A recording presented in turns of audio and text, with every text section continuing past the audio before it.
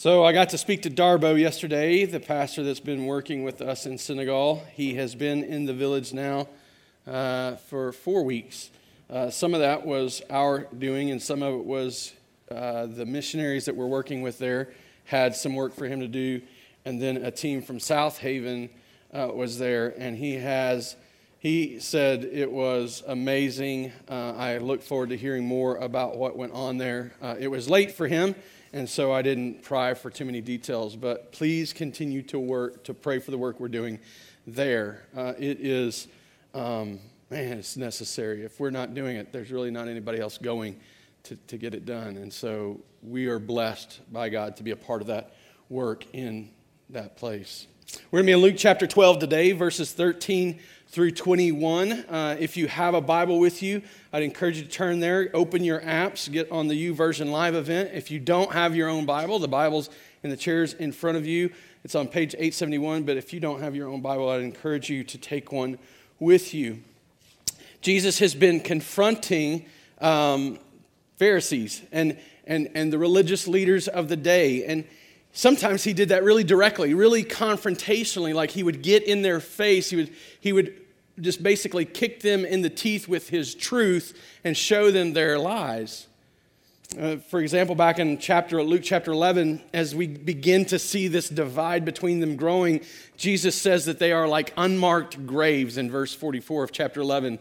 In verse 39, Jesus says that they clean the outside of the cup and the dish, but inside they are full of wickedness and greed. So he's sometimes very direct with them. But even when he's not confronting them directly, he's still opposed to the legalistic hypocrisy that is the pattern of their life. In fact, even when he's not opposing them directly, he is opposing them and their way of life and their beliefs in his teaching. And that's really what we saw last week. The essence of the essence of his teaching last week was teaching his disciples not to be influenced by, actually to beware of hypocrisy, to avoid it because it will consume you. It's kind of into the middle of that teaching that today's passage falls. Maybe in a way it might seem that it would distract Jesus, but he picks it up and runs with it because he's a master teacher. If somebody did to me what you're about to see happen to him, I don't know what happened. I guess you can try it if you'd like, but he just keeps going. Well, let's just read it and you'll see what I'm talking about, and then we'll see what the Lord has for us. It says in verse 13 of chapter 12, someone in the crowd said to him, "Teacher, tell my brother to divide the inheritance with me." But he said to him, "Man, who made me a judge or arbiter over you?" And he said to them, "Take care and be on your guard against all covetousness. For one's life does not consist in the abundance of his possessions." And he told them a parable saying, "The land of a rich man produced plentifully, and he thought to himself, 'What shall I do? For I have nowhere to store my crops.' And he said, 'I will do this. I will tear down my barns and build larger ones, and there I will store all my grain and my goods. And I will say to my soul, Soul, you have ample goods laid up for you many years. Relax, eat, drink, and be merry.' But God said to him, 'Fool, this night your soul is required of you, and the things that you have prepared, whose will they be? So is the one who lays up treasure for himself and is not rich toward God.'" We don't know if avoiding greed was going to be Jesus' next point in his teaching outline, right? I mean, he gets interrupted. He is teaching. He's talking about hypocrisy, and in the middle of it, this guy decides to ask a question. He didn't ask the question because of the content of Jesus' teaching. Probably if he had been listening to the content of Jesus' teaching, then he would have been thinking, well, this is not the right time to ask this question. But his mind is so preoccupied with possessions, he's not listening to what Jesus has to say. He's there for one reason: to get what he wants, to get what he thinks is due him, to get Jesus to make some ruling in his life. This mind is ate up. He is preoccupied completely with possessions. But it's not just this guy that's preoccupied with possessions, right? It's his brother too. The brother may have been the older one. He may have been the one who was deserving or by law would have received the inheritance naturally. But he's so stingy for it, he's so greedy with it, so preoccupied with possessing things that he won't share.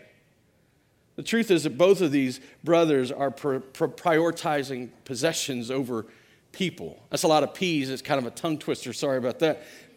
Prioritizing property over people. And see, now there's this wedge being driven between these two men. I mean, you've probably heard stories like this. Maybe you're familiar with people who have argued over the inheritance left in a will. Maybe you have been privy to or been a part of the reading of a will where everybody's angry because they didn't get what they thought they had coming. Or maybe when there's not been a will, maybe you've known people who have argued over what's left in a deceased parent or grandparent's house. No, I want that. No, that's mine. I loved that when I was a kid. I remember one of the things I think one of the things that could have been an issue was a stupid, silly little man bent. He was made out of nails. He was bent out of these big nails, and he was standing on one leg, and he was holding a balance beam, again, all built out of nails, just bent and shaped in the shape of a man standing on a high wire, holding a balance beam. And when we were kids at my grandparents' house, we used to love playing with that thing. It stood on the head of a nail, and you could spin it, and you could knock it back and forth, but because it was balanced. And I remember seeing that, and when my grandmother passed away, thinking, I want that. And hearing my sister say, I want that. I'm not even really a sentimental person, and that thing that really has no value, but we all wanted it. And we could have fought over it. Well, thankfully, we didn't, especially something so small. But maybe you've known people that do this. Maybe you've seen it. Maybe you've experienced it. But an inheritance and the things left after a person's death are not the only times that we fight over things. It's not the only time that possessions pit us against one another, is it?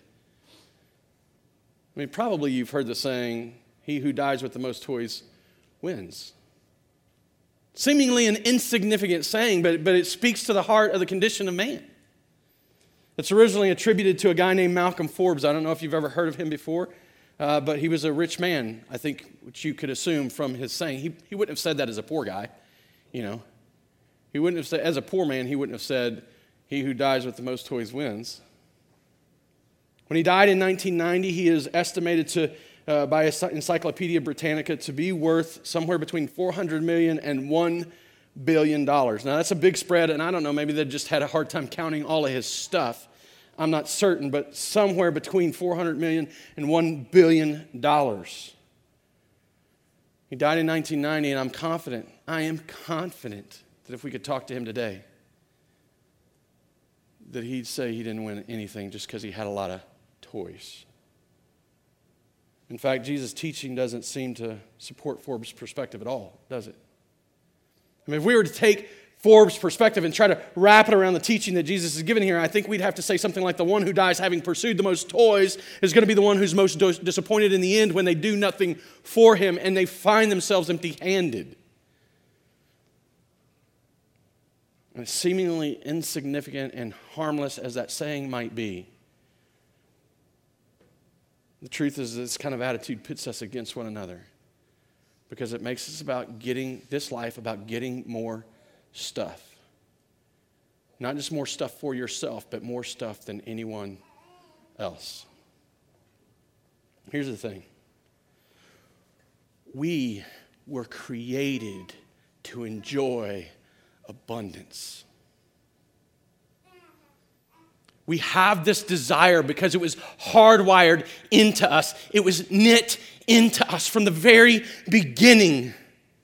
Imagine it, Adam and Eve in a garden that had been designed, in a world that had been designed to bring them joy, to give them the sense of satisfaction. They were left with no wants. Every tree was theirs. All things belonged unto them. Nothing withheld except one little tree. But it wasn't just about stuff. It wasn't just about the things that they were able to enjoy. There was no strife. There was no division. There was no separation. There was no possessions that were more important than the other people in the garden. And they were together naked and without shame. But more than what they were able to enjoy on this horizontal plane, in an unhindered, unhindered way, they were able to enjoy the fullness of the presence of the God who created them. That's the abundance that we were created to enjoy. We were created to know the fullness of this. There would be nothing that separated us from enjoying God in all of His goodness and all of His glory and all of His greatness. But enter sin. And we lost it. We didn't just lose it, though. In our fall into sin, we didn't just lose this stuff. We lost the very fact that we deserve it. The very right to have it was taken from us by our sin and by the rebellion against this God who created. What wasn't removed, what we didn't lose, was the desire to have it all. It's the very desire, the very thing that Jesus is warning against in His response to these two men, is this desire that still resides in the sinful man to have everything he doesn't deserve, but which he will go to all lengths to gain for himself.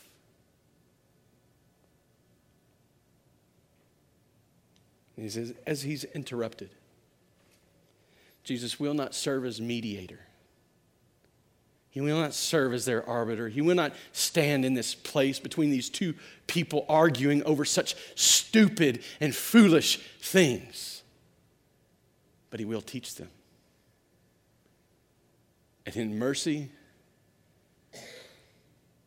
in an act of unbelievable mercy and grace, He showed them the danger of covetousness. The word translated covetousness is pleonexia.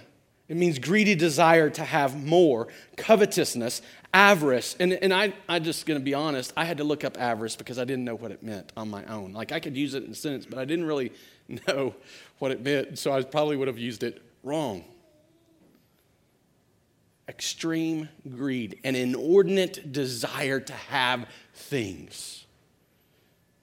Vine's Expository Dictionary notes that the word is used to demonstrate desire for more, always in a bad way, in a bad sense. I just thought I'd show you some of those before we move on. Mark 7:21-23, Jesus is teaching about what defiles a man comes out of his heart, not what comes into him, but what comes out of him. He says in verse 21-23, for from within, out of the heart of man come evil thoughts, sexual immorality, theft, murder, adultery, coveting, wickedness, deceit, sensuality, envy, slander, pride, foolishness. All these things come from within and they defile a person.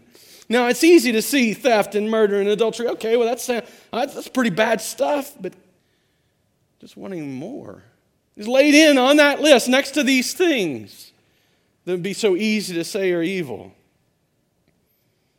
Romans 1:29, Paul is teaching out of. He's told us how people had rejected God, how they had exchanged the truth for a lie, they had replaced the Creator with the creation, and that they had been given over to the darkness of their own hearts and minds. And he lists out this list of sins that became the consequence, or not the consequence, the symptom of that deeper sin. An extensive list, probably not an exhaustive one, but an extensive one. And in verse 29, he says, they were filled with all manner of unrighteousness, evil, covetousness, malice. They are full of envy, murder, strife, deceit, maliciousness. Again, no difference, no distinction between covetousness and things like murder. If you were to read the list on, you would see that it mentions disobedience to parents. No difference in these things. And if you read the beginning of the list, you see sexual immorality at the top, and leading. The reality is in this list, there's symptoms of a deeper issue. This is not something that I think is being told we should be. Might be the reality of who we are apart from him, though. 2 Peter chapter 2, verse 14. Peter's referencing false teachers and the people that would follow after them, false teachers that raised up from within the church. This is not those who are attacking the church from the outside. These are people who would have been seen as brothers and sisters in the faith, false teachers that raise up from within and lead people astray. Peter says they have eyes full of adultery, insatiable for sin. They entice unsteady souls. They have hearts trained in greed. That's the same word that's been being read, covetousness. Accursed children. As I read some of these passages, it dawned on me, though, just how normal this is in the world we live in. In fact, it's not just normal, it's acceptable. And it's not just acceptable, we actually promote it. Like the pursuit of the American dream. And we encourage people to go out and make the most of themselves, to go out and build their own kingdoms. We don't recognize this for what it is, the danger that it is. We don't recognize how pursuing the American dream is a pathway to death. We don't realize how the lies of the prosperity gospel have invaded the depths of our heart. By the way, that is no gospel. It's empty. But because within each and every one of us, in our flesh, apart from Christ, is a greedy heart that seeks to fill the void that has been left by losing our right to sin. Jesus warns us to beware, to be on guard, to watch out.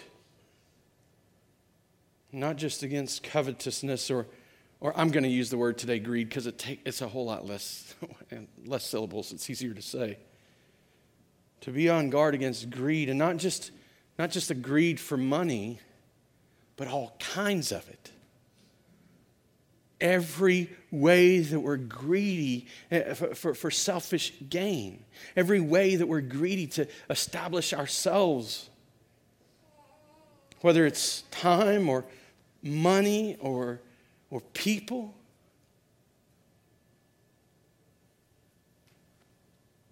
To watch out. To be on guard. And first, I'd like to just point out that greed is dangerous. The danger of this greed that Jesus warns us about is not in the possession of wealth, but in the insatiable desire for more. Go back to the passage and look. He is not condemning having stuff. He is not saying that this man was called fool because he was rich. He was not saying that this man was being left empty-handed because he was simply able to possess a lot. Jesus is not demonizing wealth. There are plenty of people in the Scriptures, highlighted across the Scriptures, that had a lot of wealth. Job was a rich man, and in the end of his story, when you read it, when you read its fullness of his story, not only did he have a lot, but he lost a lot, and then God gave him a lot back.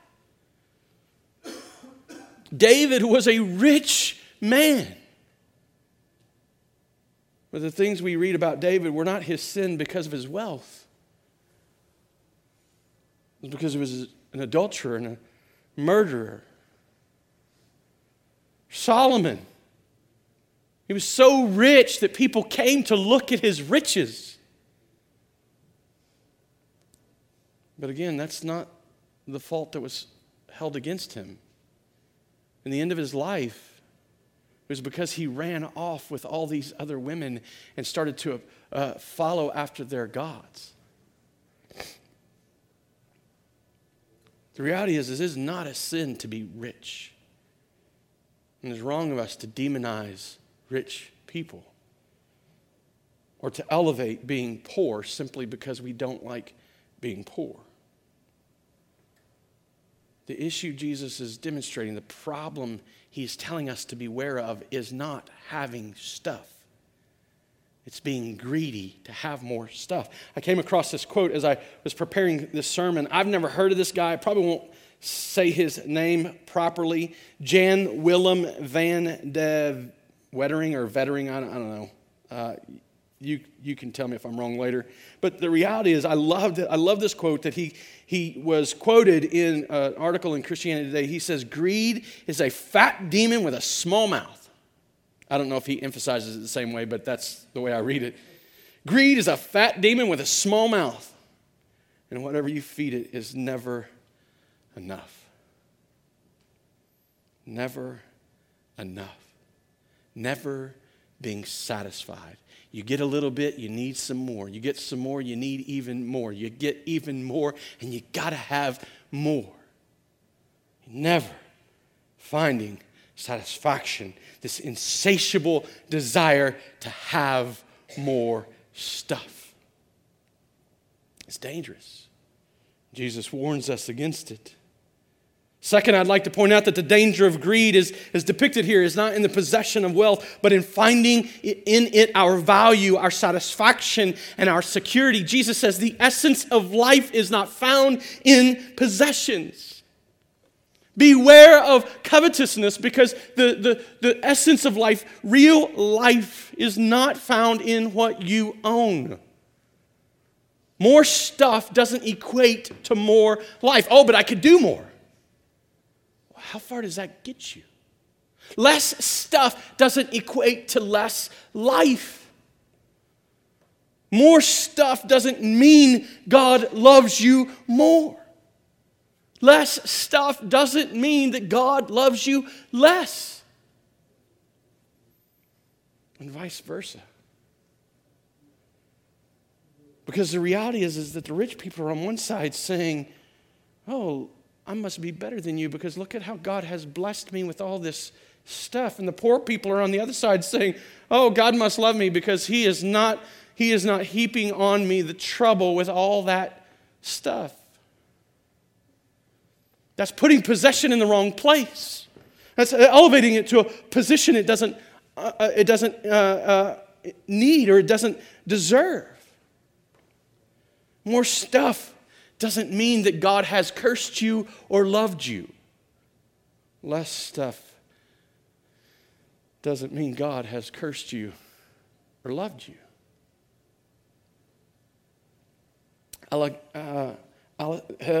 Come on, Seth. I want to say Allison McGrath, but that's not right. Alexander McLaren wrote these words in his comments on this passage. It is eminently true that real life of a man has little relation to what he possesses. Neither nobleness, nor peace, nor satisfaction, nor anything in which a man lives a nobler life than a dog has much dependence on property of any sort. Covetousness is folly because it grasps at worldly good under the false belief that thereby it will secure the true good of life. But when it has made its pile, it finds that it is no nearer peace of heart, rest, nobleness, or joy than before. And has probably lost much of both in the process of making it. And somewhere along the way, we got all twisted up and determined that rich people are better off in life than poor people, or that poor people are in some way missing out on the blessings and abundance of knowing God. And we have misconstrued the idea that just because we have stuff, we have been blessed by God. That is so wrong. That is a lie. It is a lie of prosperity preachers. It is a lie of false prophets. Let me just share a story recently, and it's actually out of Senegal, that in a way in which this worked out. Bana was this man who we have been speaking with in this particular village over and over. For years, we've been dealing with him in the family compound with which he lives. There have been some believers come out, and Bana is now the leader of that compound. And last year when I was there, we left him a card that had the Bible on it, and he promised if we would get him a radio, an SD card, it's not like a playing card, an SD card that had the Bible on it in audio, and he promised if we would get him a radio, he would play the Bible in his compound every day. Well, we don't know if he did it every day, but we could tell based on his conversations with him when we were back this last year that he had been playing it every day. And Bana had determined that they had had this bumper crop, that they had experienced this abundance of stuff. And he steps out. We were sitting under this awning that is, it's not really an awning, it's really a bunch of bamboo and sticks that are built around so that they can have some shade and also use it to store their harvest on. And he stepped out and he pointed at all of these awnings around the compound. He points at them all and he's talking about how they had received such an abundance because they'd been listening to the Bible.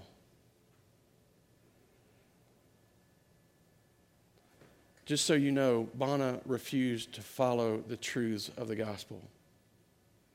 He would not leave Islam.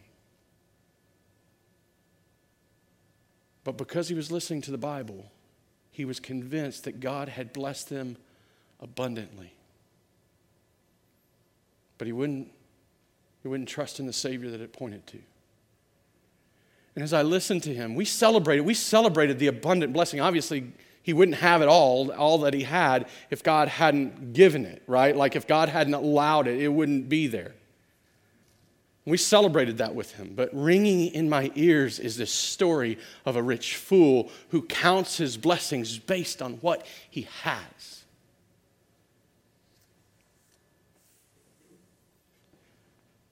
My fears for Bono are twofold. What happens next year if you don't get as much rain?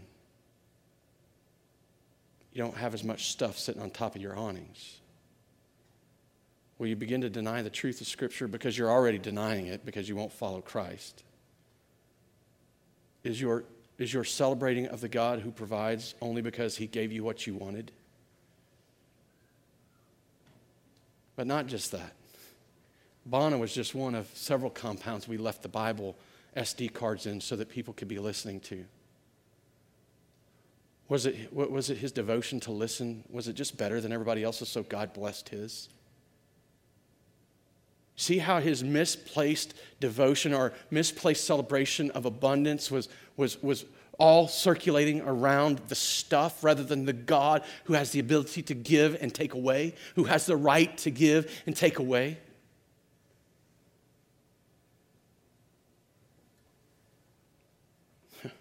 God is able, and he does bless with an abundance. But he's blessed us abundantly, and not an ounce of it is measured in stuff. We have been blessed with every spiritual blessing in the heavenly realms. Every spiritual blessing in the heavenly realms. He has not withheld anything from his children that they need. Every spiritual blessing in the heavenly realms. And you cannot measure that in dollars and cents. But there is nothing you are lacking. He has given you all you need for life and godliness. All you need. There's not something lacking. There's not something missing. All you need for life and godliness. And not 1 ounce of that is because you have a nice car in your garage or have the newest iPhone in your pocket. Or in Bona's case, a stack of food that's more than they can eat themselves on top of an awning in Africa. We are believing a lie if we think the things that we possess prove God's blessings and His approval of us. It is all, every ounce of it, our value, our security, our satisfaction are now tied up in the cross of Jesus Christ and Him alone. That is it.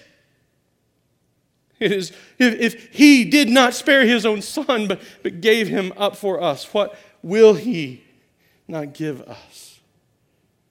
The cross is our metric now. It's the way we measure blessing. Does God love me? Think of the cross. Is God going to secure me forever? Think of the cross. Is God protecting me? Is He going to satisfy me fully? Think of the cross. We're trying to squeeze out these natural, innate desires out of a world that is incapable of satisfying us. Jesus is warning us against that. We are seeking to gain the security and the sense of protection and peace in our life from a world that is failing and falling and crumbling around us. We are seeking to measure ourselves against one another based on how much money we have in the bank and how many rooms we have in our house and how many cars are parked in our garage.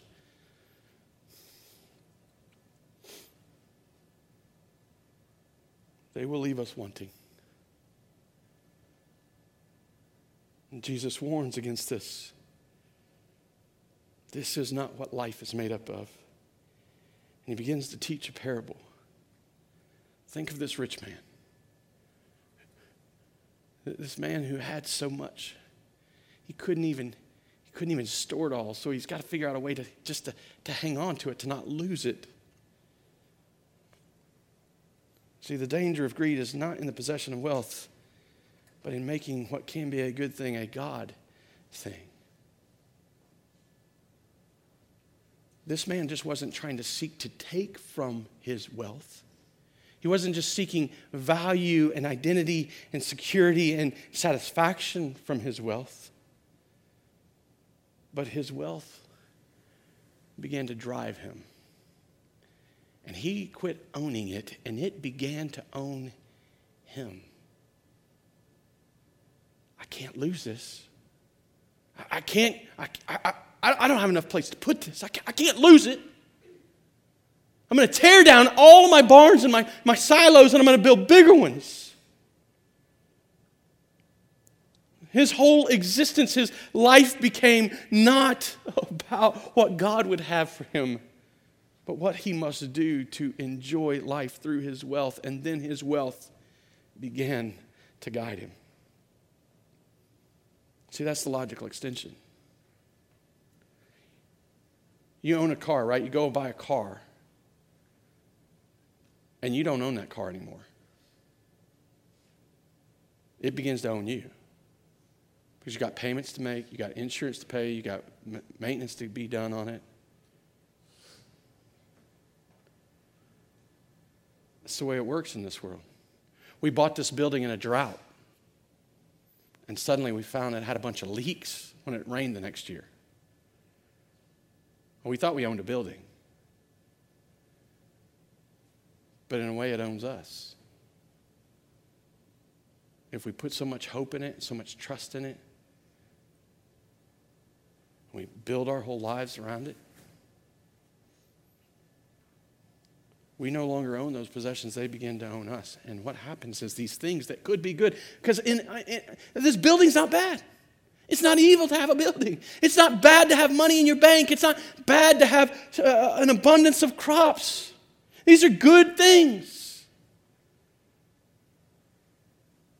But when we quit just owning them and begin looking for our value and our satisfaction and our security from them, they cease to be things that we own, and they begin to be things that own us. No longer do we seek just to get from them, we build our whole life, our whole existence around keeping them. Paul points this out more explicitly in his letter to the Colossians. He writes, put to death, therefore, this is Colossians 3:5, put to death, therefore, what is earthly in you, sexual immorality, impurity, passion, evil desire, and covetousness, which is idolatry. Greed, it doesn't just continue seeking to get more. It begins to lead us to a place in ourselves where we don't, not only do we not ever have enough, but the things that we have, we must keep them or else we lose ourselves. They become gods to us. Possessions, though, make a pitiful God. But our greed at every turn will displace goods for God. John Piper is helpful here, as he so often is.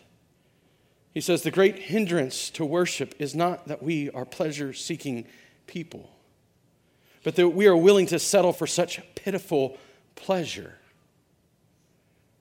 The great barrier to worship among God's people is not that we are always seeking our own satisfaction, but that our seeking is so weak and half-hearted that we settle for little sips at broken cisterns with the fountain of life just over the next hill. Greed certainly seeks its value, its satisfaction, and security in these weak and broken cisterns. But not only does it seek those things, as this comes full circle, it never leaves them, but rather greed gives itself completely to making all of its life about these things. It's not that we don't worship, it's that we begin to worship these things instead of the God who deserves our worship. And greed never settles for what it can get, but always leads us to making goods gods. It's dangerous. It's deadly. And finally, the fourth thing I think we can see, the danger of greed is not in the possession of wealth, but in its opposition to generosity and gratitude. Jesus closes his teaching. He tells the parable and he sums it up with this sentence. So is the one who lays up treasure for himself and is not rich toward God. So there's this picture of this rich man who has seemingly everything by the world's standards. I can sit back, eat, drink, and be merry. And God shows up, you fool. You fool. You still have to answer to me. This God that you gave yourself to sustaining is failing you. Your wealth leaves you wanting.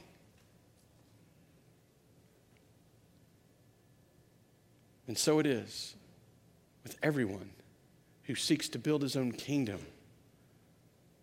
who seeks to establish his own self, but is not rich toward God. See, greed is insatiable. And because it is, there is never enough. You are never satisfied. Every little bit you have, you need more. It is a demon with a small mouth who is never full. It is never satisfied. Because greed is the essence of life, we must cling to everything we have. Because greed has displaced God's with good, we are stuck. The danger of greed is not in the possession of wealth, but it's in opposition to generosity and gratitude. We no longer can be grateful toward God if we are greedy. See, gratitude is the expression of a heart that realizes it's been given enough. You ever gotten a Christmas present and been like, oh, thanks, and put on a fake smile and, like the pink bunny suit in the Christmas story, so excited for what the aunt gave, and it turns out, it's this horrible gift, but he's made to wear it. That's not satisfaction. That's not helpful. Real gratitude comes from a heart that realizes what it has been given and been blessed with is abundant. It's satisfied. It's content. And the natural response, the natural expression is thank you. Man, this is such a blessing. I'm so grateful for this. I'm so amazed by this. This is amazing. It's never followed up by another list of what you think you still need.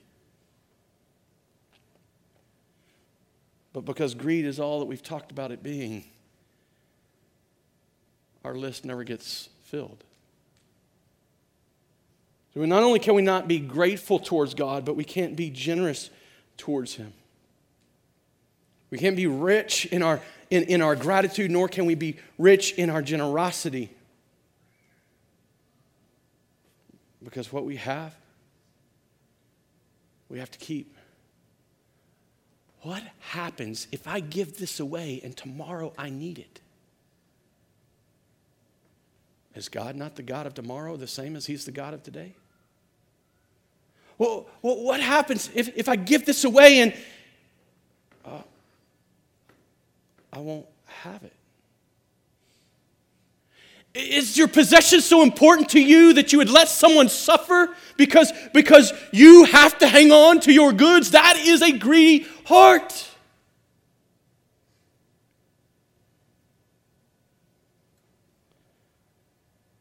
I can't give 10% of my paycheck to the church. They're just always wanting money.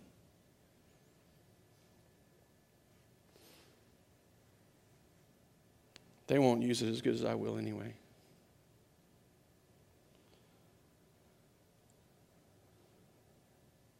I've been wrestling with whether to use this illustration or not. And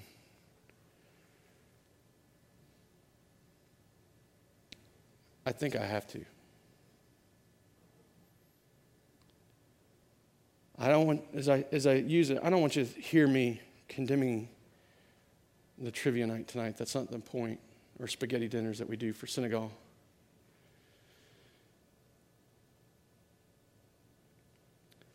But what kind of heart says, I'll give you money when you do something that allows me to get something for what I give you? See, Boy Scouts, they do fundraisers. Girl Scouts do fundraisers. They sell their popcorn and their cookies, and everybody's excited about that. Civic clubs do fundraisers.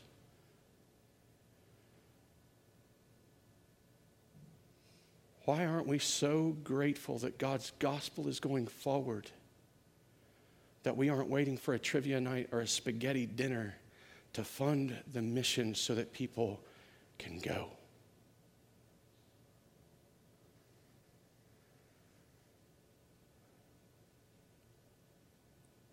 Greed is dangerous.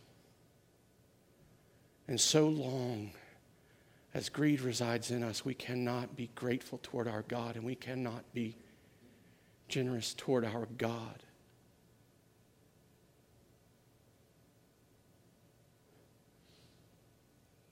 But the outcome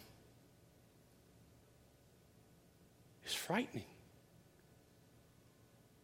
So it is with the man who lays up treasures for himself. Look, there's plenty of people that have been generous. There's one person in our church who paid for a person's trip last time. There's another person who's paid, the same person actually committed to pay for another person's trip this time. But as many times as those links have been shared, donate. Please, I'm not trying to be harsh about this. But we are people who have been given a mission, who've been called to go, who God has blessed abundantly, who are lacking for nothing, who are still in many ways seeking to hang on to the trifles that this world has to offer. If we're not going to be satisfied with what we have been given in Christ, then let me promise you this, you will never be satisfied. But the very reason Jesus came is so that we can enjoy all that we were created in the beginning to enjoy. Psalm 16:11, you make known to me the path of life. In your presence there is fullness of joy. At your right hand are pleasures forevermore. Looking forward to the coming Messiah, looking forward to what God would do through his Savior. The psalmist is looking forward to enjoying all that God would have. It's no coincidence, I think, that Jesus now sits at the right hand of the Father waiting for his command to come and get his bride. In him is our satisfaction. In him are the pleasures forevermore. Psalm 37:4, delight yourself in the Lord. Make him preeminent priority, the fulfillment of all your desires. Delight yourself in the Lord, and he will give you the desires of your heart. We so often leave off that first half thinking about the desires that this world has to offer, when forgetting that when we delight ourselves in the Lord,